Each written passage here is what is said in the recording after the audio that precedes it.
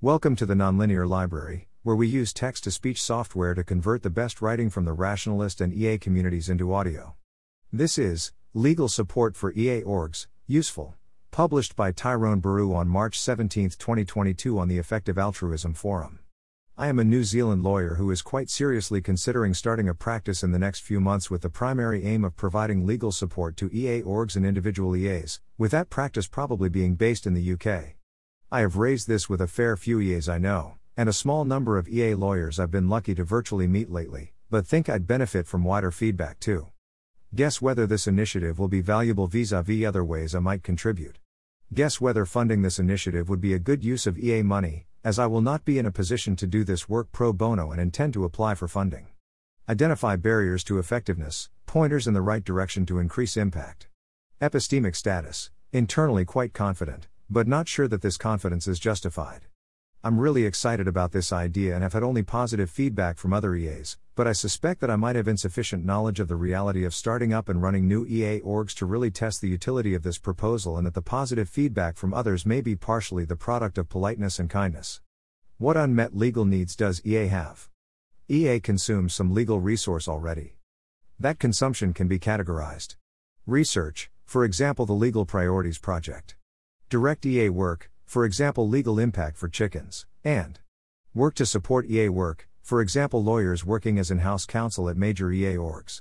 Some of the larger EA orgs have hired in-house counsel, for example OpenPhil, Good Food Institute, OpenAI, although some have not, for example CEA, although they have hired lawyers to do other work, and can run some legal questions past those people. Those orgs presumably have identified a benefit to their work in hiring one or more in-house counsel. Non-exhaustively, those needs might be categorized. Organizational structure. The right structure for an EA org depends on a bunch of factors that lawyers are well placed to advise on. If an org wants to attract tax-deductible donations, it might want to establish as tax-exempt charitable org. On the other hand, if the org expects to be funded, even partially, by commercial investment, this structure might not be suitable.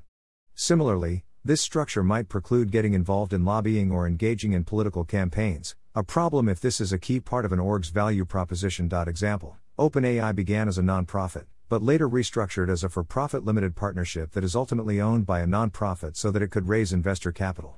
Commercial agreements, funding agreements. If part of an org's BOW is paying people to do things, or, conversely, getting paid to do things, it might not be able to justify engaging an external lawyer to draft review/negotiate each agreement. Instead, the org might adapt a previous agreement or develop a generic template. As an in-house lawyer, I do a lot of contracts work. Because I'm an existing overhead and because I don't have an incentive to bill time on a simple matter, there's less reluctance to get a quick legal one-over of these agreements. While finishing this post, an internal client asked me to check a NZD $30,000 services contract. It was mostly fine, but the reporting requirements were unnecessarily onerous and I was able to suggest removing them, saving my org and our contractor a few days unnecessary work. We can remove terms that aren't right for the proposal in question, spot ambiguities that might be hard to resolve later, and make sure the contract actually reflects the deal. Regulatory barriers. Some people doing some kinds of direct work probably are subject to regulatory regimes. A hypothetical researcher doing biorisk preparedness work at a university might have had, indirectly, the benefit of legal advice, but if that researcher establishes an independent org, access to a lawyer might be helpful. Legal risk of direct interventions. Without endorsing dark EA, there is not a homogeneous legal risk tolerance across EA. Effective altruists who are considering doing something unlawful or legally gray would benefit from very carefully given legal advice to help ensure they are giving proper weight to the legal risks to themselves, their orgs, their funders, and EA more generally. Improving donor tax deductibility. Well-engaged EAs can avoid the trap of donating to a X% less effective charity because it offers Y% tax credit, where X greater than Y, but significant tax breaks for donations probably have a distorting effect, and at least some highly effective EA orgs with funding gaps could plausibly benefit from their donations being tax deductible in more jurisdictions. Legal issues arising from working across borders. If a promising EA would be significantly more effective in another country but is having trouble getting a visa, making sure that the person is applying for the right kind of visa and is providing the right kinds of evidence to the immigration authority seems useful. This would either be useful at an early stage for a very high-stakes proposal, i.e. the EA could almost definitely successfully get the visa, but maybe there's a 1% chance of failure which could be reduced by having a lawyer review the application before submission, or at a later stage for EAs doing less high-stakes or location-critical work, such as if the immigration authority invites further information on some point and appears to be genuinely on the fence beyond immigration advice. Having staff work in another place can expose an org to the laws of that place. Tax is the most obvious, but health and safety and data protection laws also spring to mind. Employment HR: I understand Nonlinear is looking to start an EA hiring agency. It seems plausible that lowering the barrier to hiring will increase the number of jobs orgs hire for. Similarly, having access to employment law advice could reduce that barrier, even if only an expectation on the basis of a small probability of employment relationship problems later on. Integrity issues: because of their professional ethics and because they are typically well versed in procedural fairness, lawyers are often considered to be trustworthy and appropriate people to handle integrity issues. As someone with deep ethical convictions that could plausibly depart from my professional ethics, I am actually kind of doubtful that lawyers are uniquely suited to this kind of work, but it is nevertheless a done thing. For example, lawyers sometimes support internal whistleblowing schemes, and are often brought in to support or conduct external reviews where something bad has happened.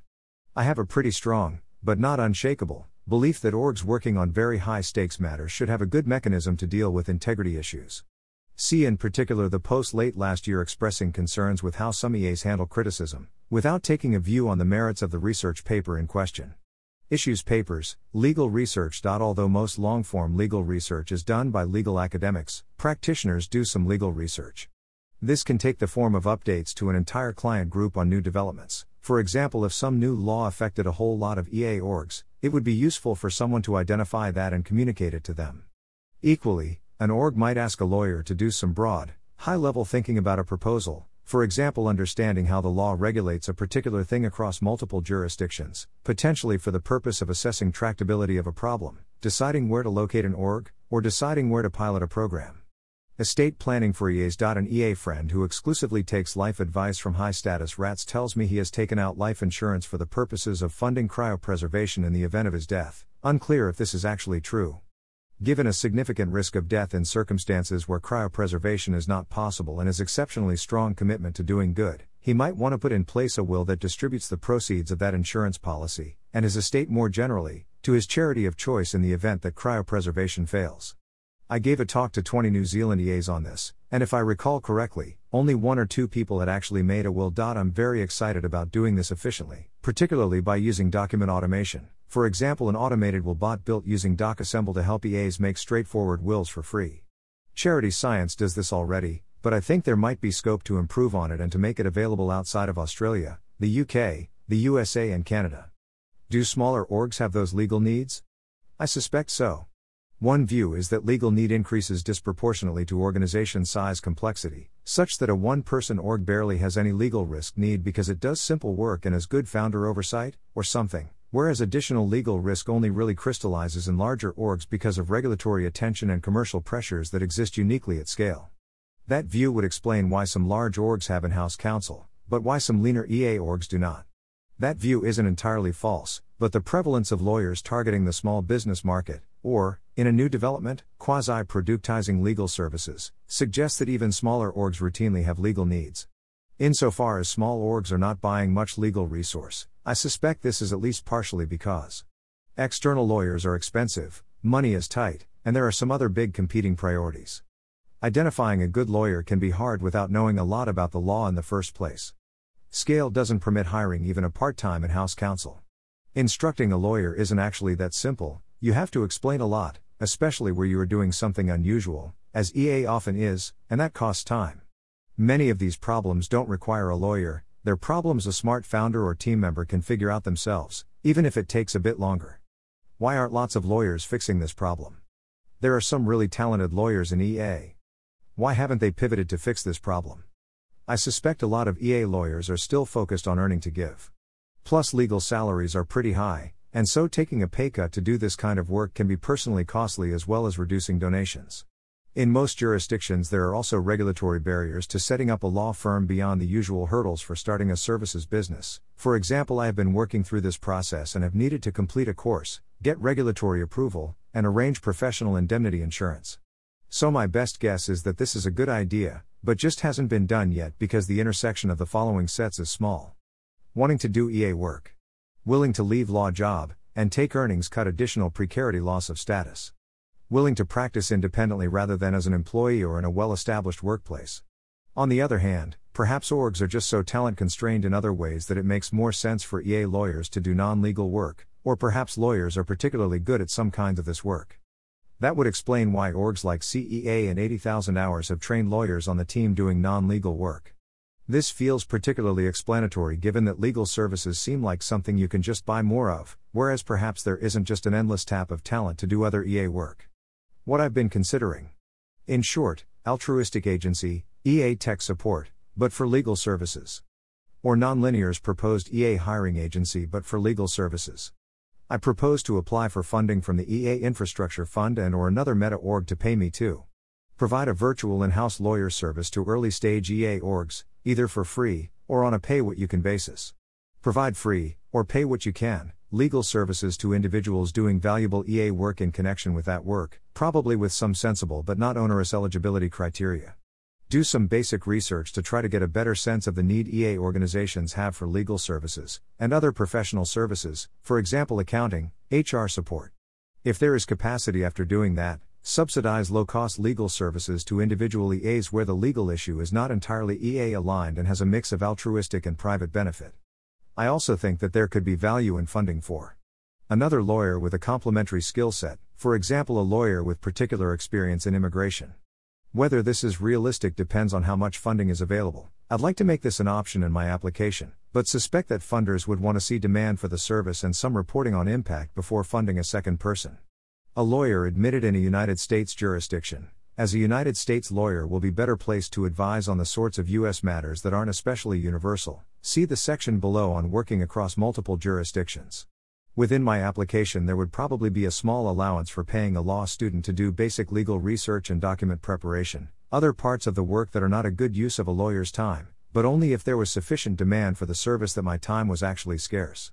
In terms of quantum, I will apply for a sufficient amount of funding to do this properly and full-time.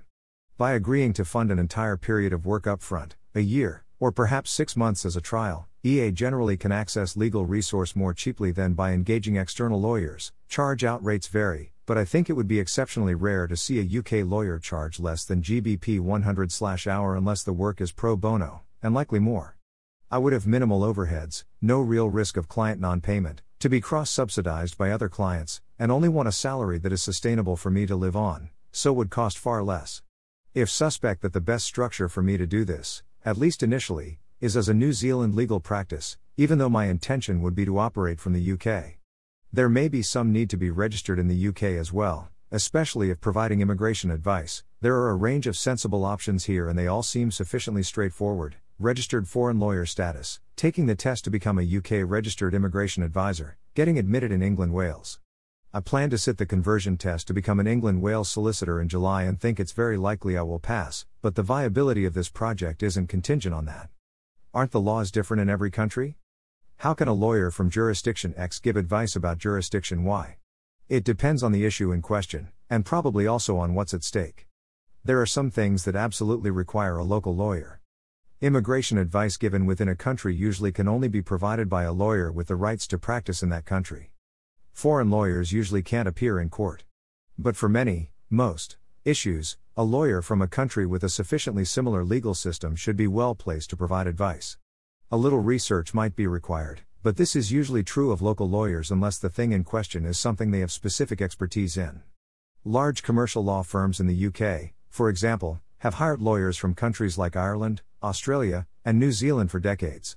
Where an issue is unusually high stakes, I might just provide some preliminary advice to guide the org's thinking in the immediate term and then help the org to connect with a lawyer in the relevant jurisdiction with the right specialist expertise.